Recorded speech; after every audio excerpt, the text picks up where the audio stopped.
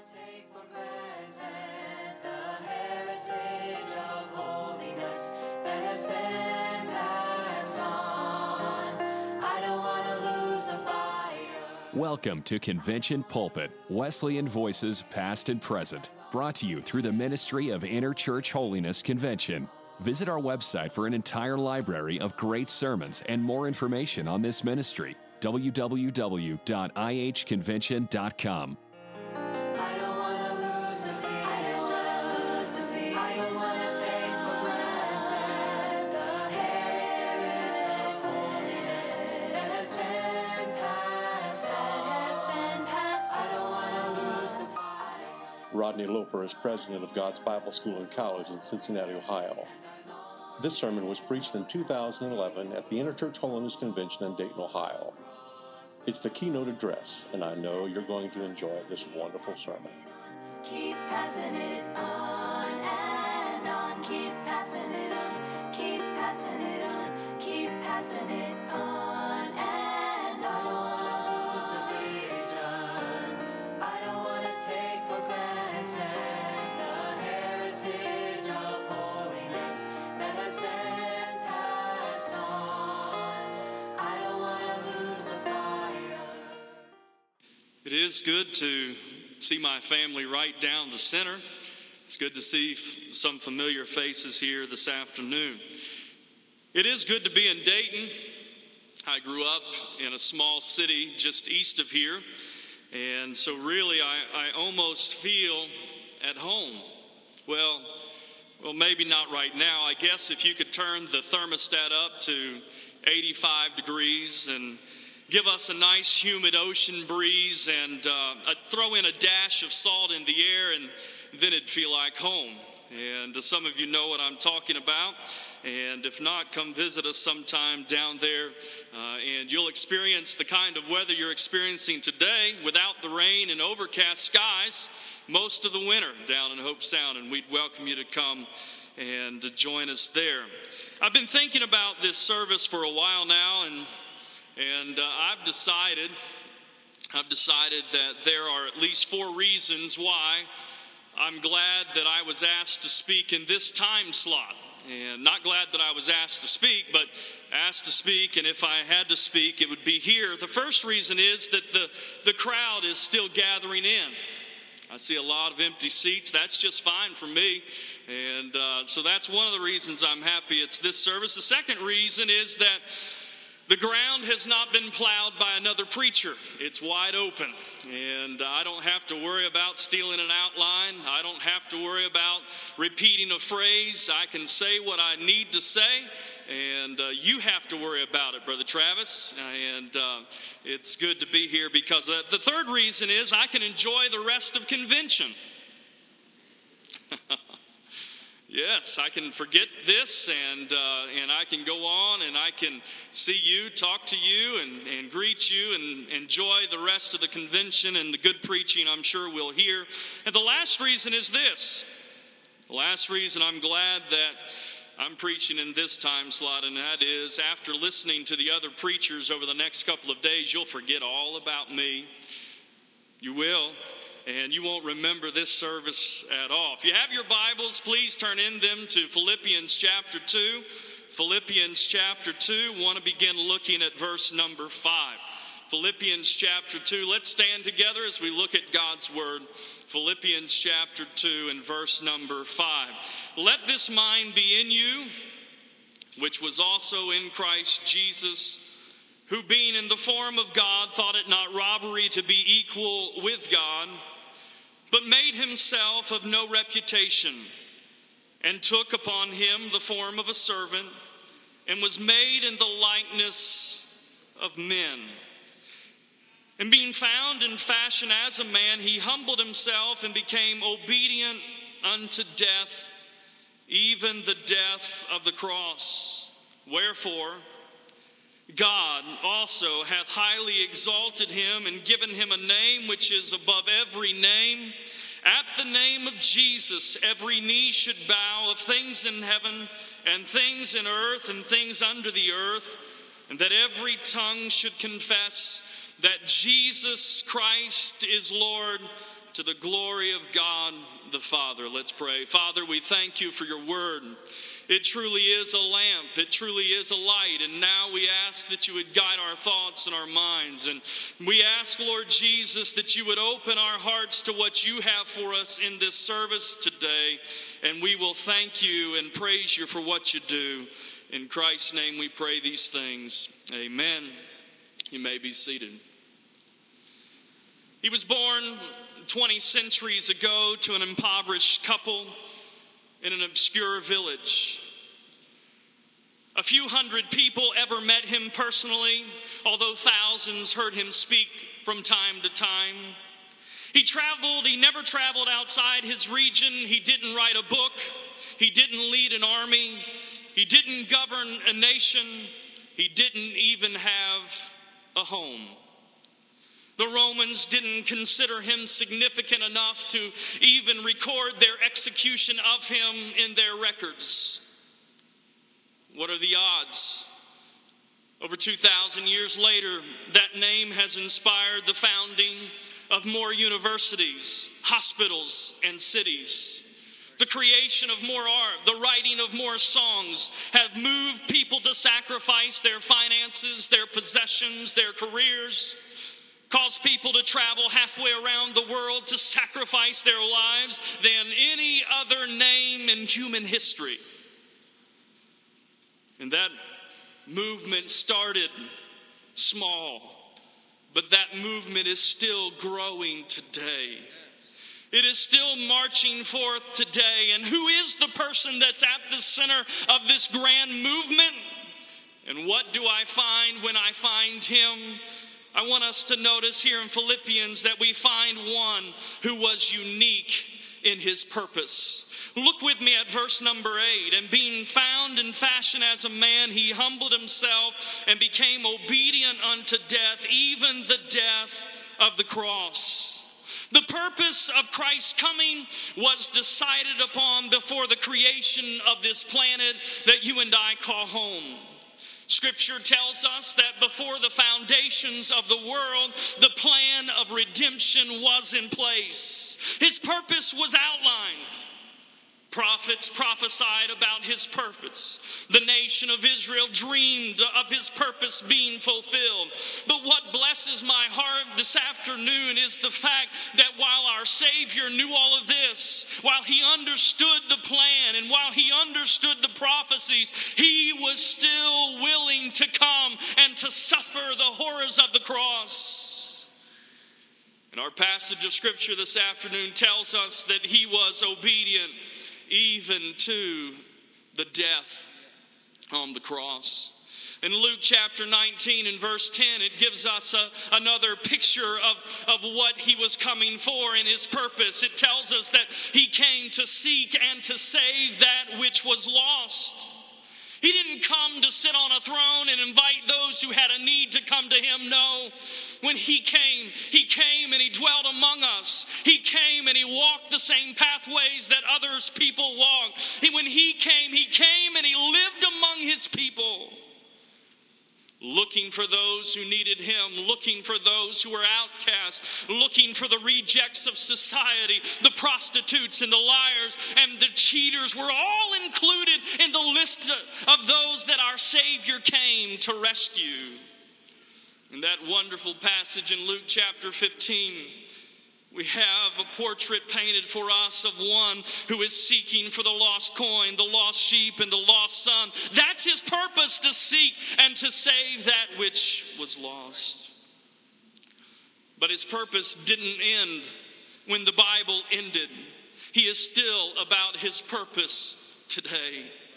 Scripture is clear that he's not willing that any should perish, but that all should come to repentance. And with this purpose still being played out, he reached into a farmer's home in New Jersey, and he sent a common worker by the name of Tom. And Tom shared the purpose of the suffering servant.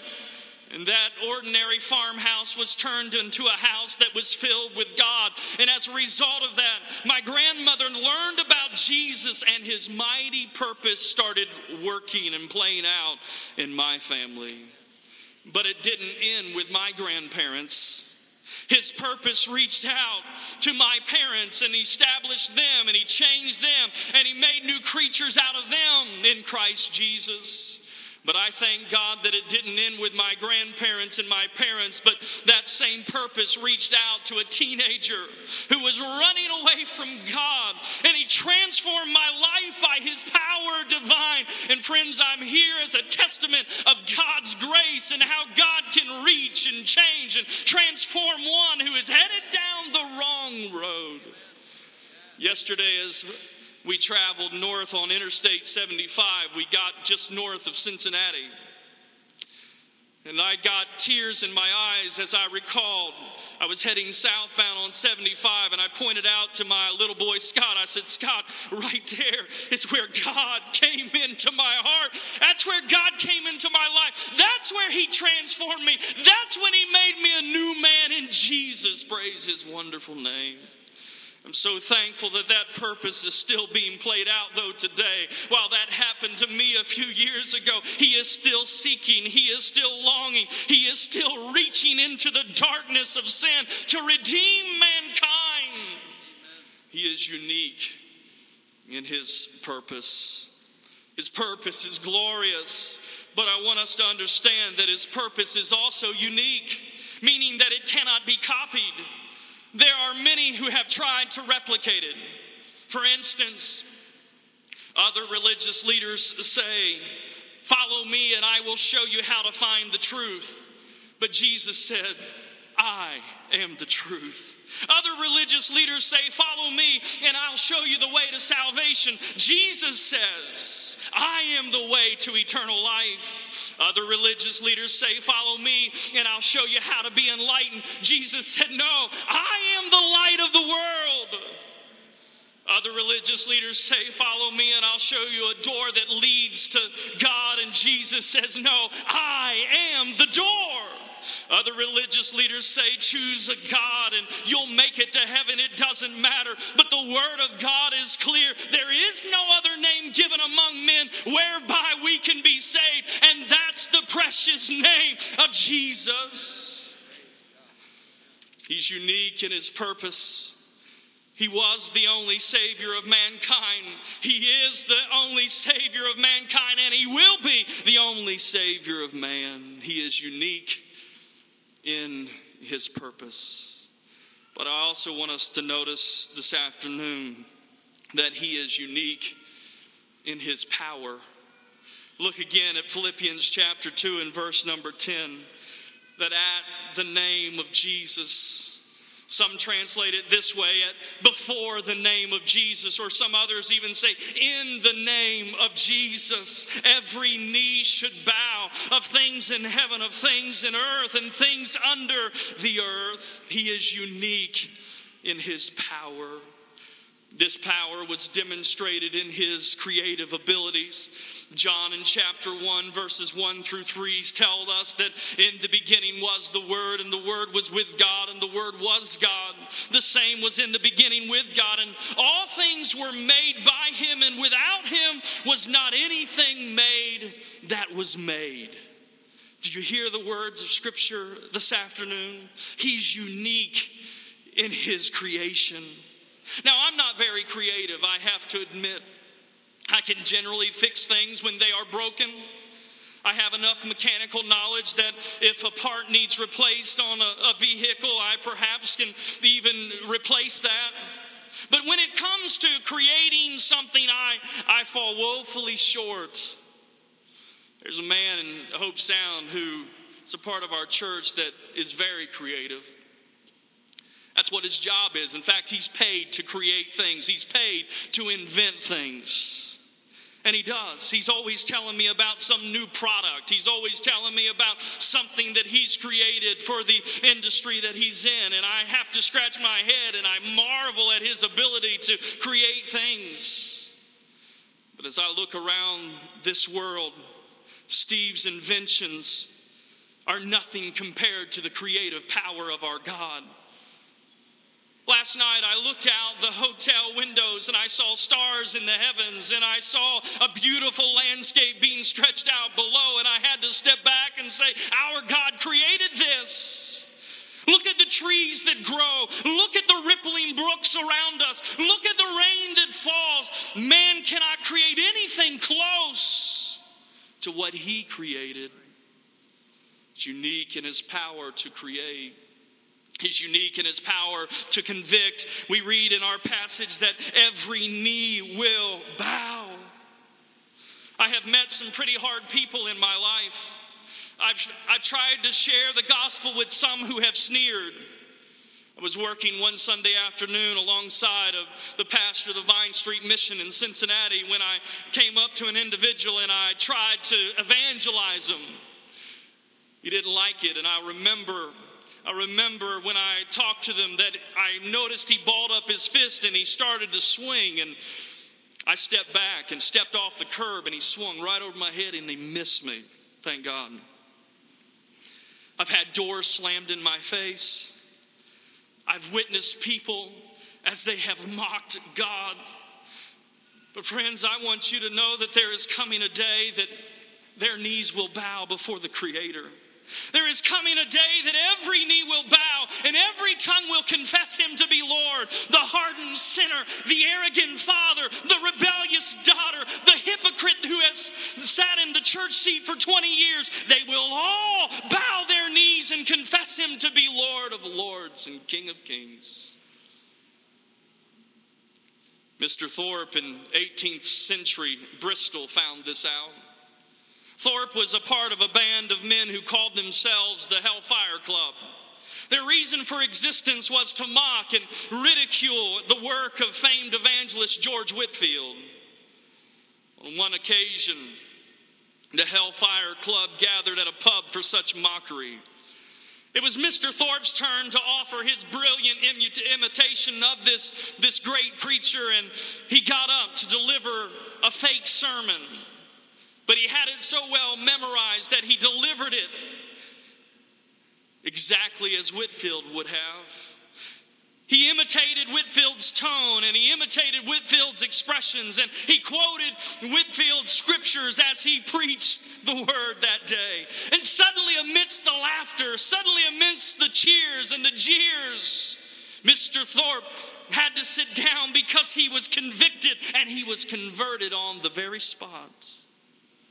While he was involved in sneering and mocking Christ, that same Christ was pouring conviction out on his heart and on his life, and God changed him in an instant of time.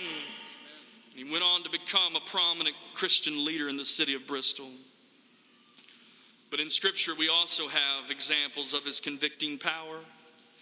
In 2 Samuel chapter 12 and verses 1 through 14, we have the story of Nathan confronting a sinful David.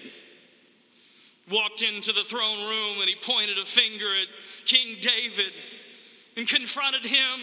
And David's response when confronted was, "I have sinned."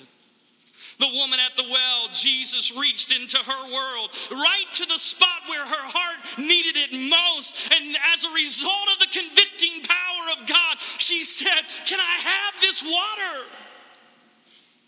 Peter, as he preached at Pentecost, saw a great harvest of souls because of the convicting power of God. And thousands were added to the church. The Apostle Paul on his road to Damascus was confronted by the convicting power of God, and the result was a transformation that shook Palestine to its core. He's powerful in his creation. He's powerful in his conviction, but he's also powerful in his cause. Who can doubt the power of his name? In Luke chapter 10, verse 17, we read about the 70 returning again. And it tells us they returned again with joy, saying, Lord, even the devils are subject unto us through your name. At his name, listen, friends, at his name, demons flee. By his name, prayers are answered. For his name, angels stand in wait to do his bidding. In the name of Jesus, kingdoms have been built and armies have been destroyed. Because of the name of Jesus, even the wind and the waves are subject to his voice. At the name of Jesus, drunks become sober and thieves become trustworthy. At the name of Jesus, drug addicts and prostitutes and murderers become model citizens. Why? Because it's the power of his name. He's unique in his purpose. He is unique in his power. But I also want you to understand this afternoon that he is unique in his presence. Beginning in verse 7 of the chapter that we have been looking at this afternoon, we have the beautiful description of one who was willing to leave the throne room of heaven. We see a portrait of one who decides that he's willing to come. He's willing to walk on the paths that we walk. He's willing to dwell in homes that we dwell in. He's willing to come and live among us. Verse 7 of this passage says that he made himself of no reputation, took on the form of a servant. Isaiah puts it this way in Isaiah chapter 7, verse 14, therefore, the Lord himself shall give you a sign. Behold, a virgin shall conceive and shall bear a son and shall call his name Emmanuel. Matthew in Matthew chapter 1 verse 23 says, behold, a virgin shall be with child and shall bring forth a son, and they shall call his name Emmanuel, which being interpreted is God with us. Other religions of the world teach that you have to make pilgrimages, that you have to be in specific places to experience the presence of their God. Other religions teach that you cannot experience the presence of God without giving him your life. But that's not so for the Christian. We have the promised presence of our Savior right now.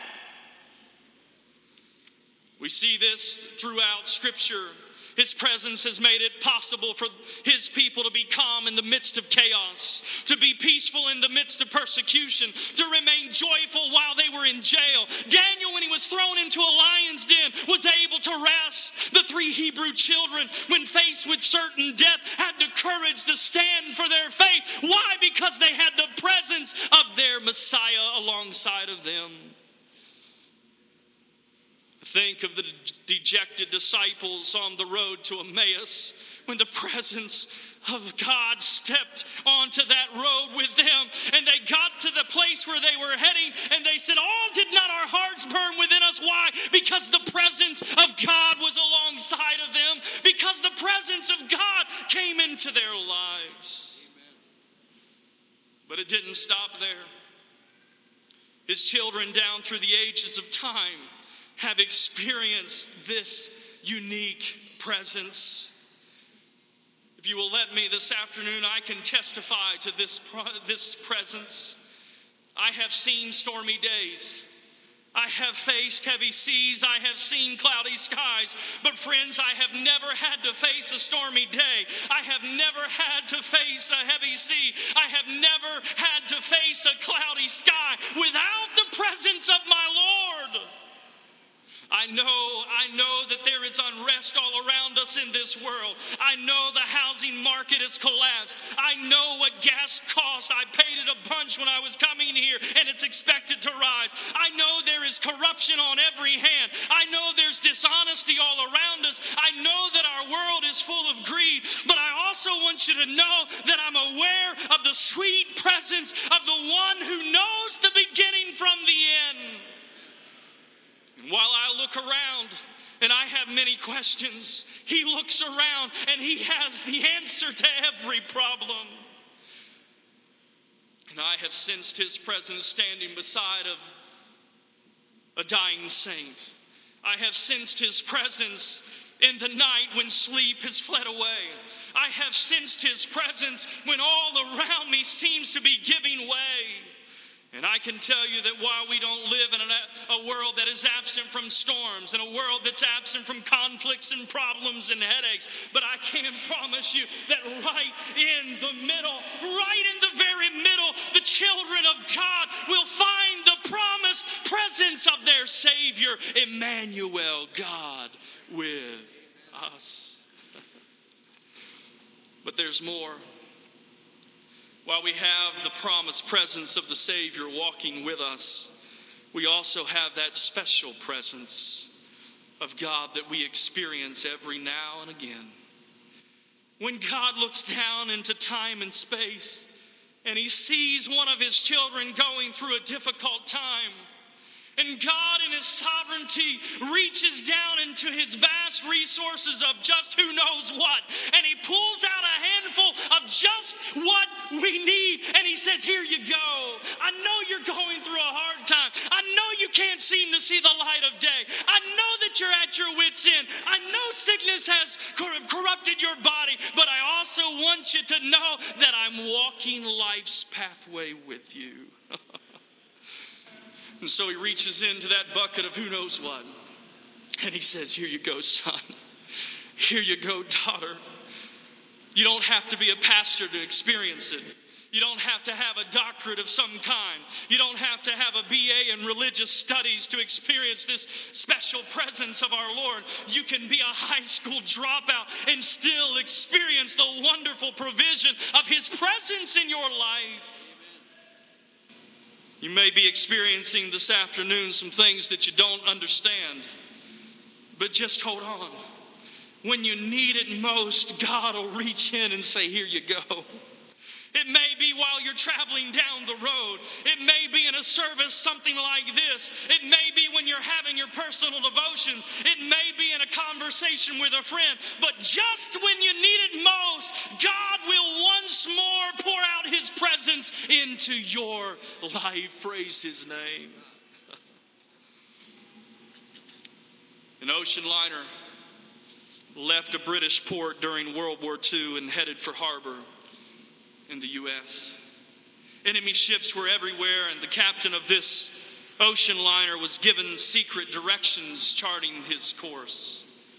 Added to the instructions were these words: keep straight on course, turn aside for nothing. If you need help, send a message in code. After a few days at sea, the crew spotted an enemy cruiser on the horizon, and it appeared to be trailing them. The captain immediately sent a coded message saying, enemy cruiser sighted, what shall I do? The reply came from an unseen vessel, keep straight on, I'm standing by. No friendly ship could be seen, but the captain kept that liner on course until it safely reached New York Harbor. Just a few moments after it reached the harbor, a British submarine glided quietly into the same port. And although it had been out of sight the entire journey, it had been present the entire time. Friends, you may feel like you're out on life's ocean and you're all alone. You may feel like you're fighting life's battles all by yourself.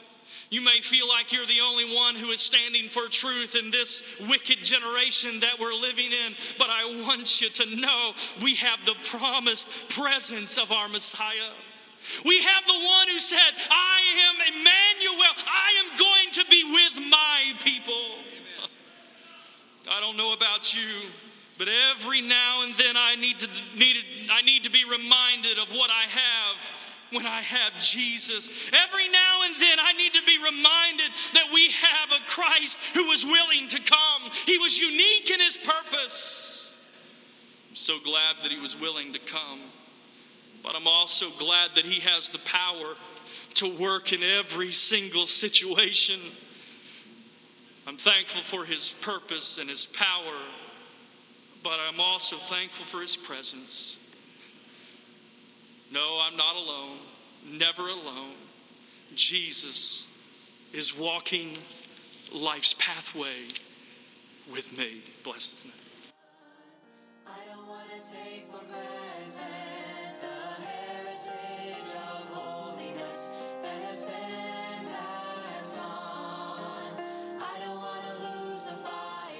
Thank you for listening to Convention Pulpit, a ministry of Interchurch Holiness Convention, featuring Wesleyan voices past and present. For more sermons or for more information, visit www.ihconvention.com. This ministry is made possible through the financial support of our listeners. You may give online at ihconvention.com or send your donation to IHC, Post Office Box 99, New Berlin, Pennsylvania, 17855, USA.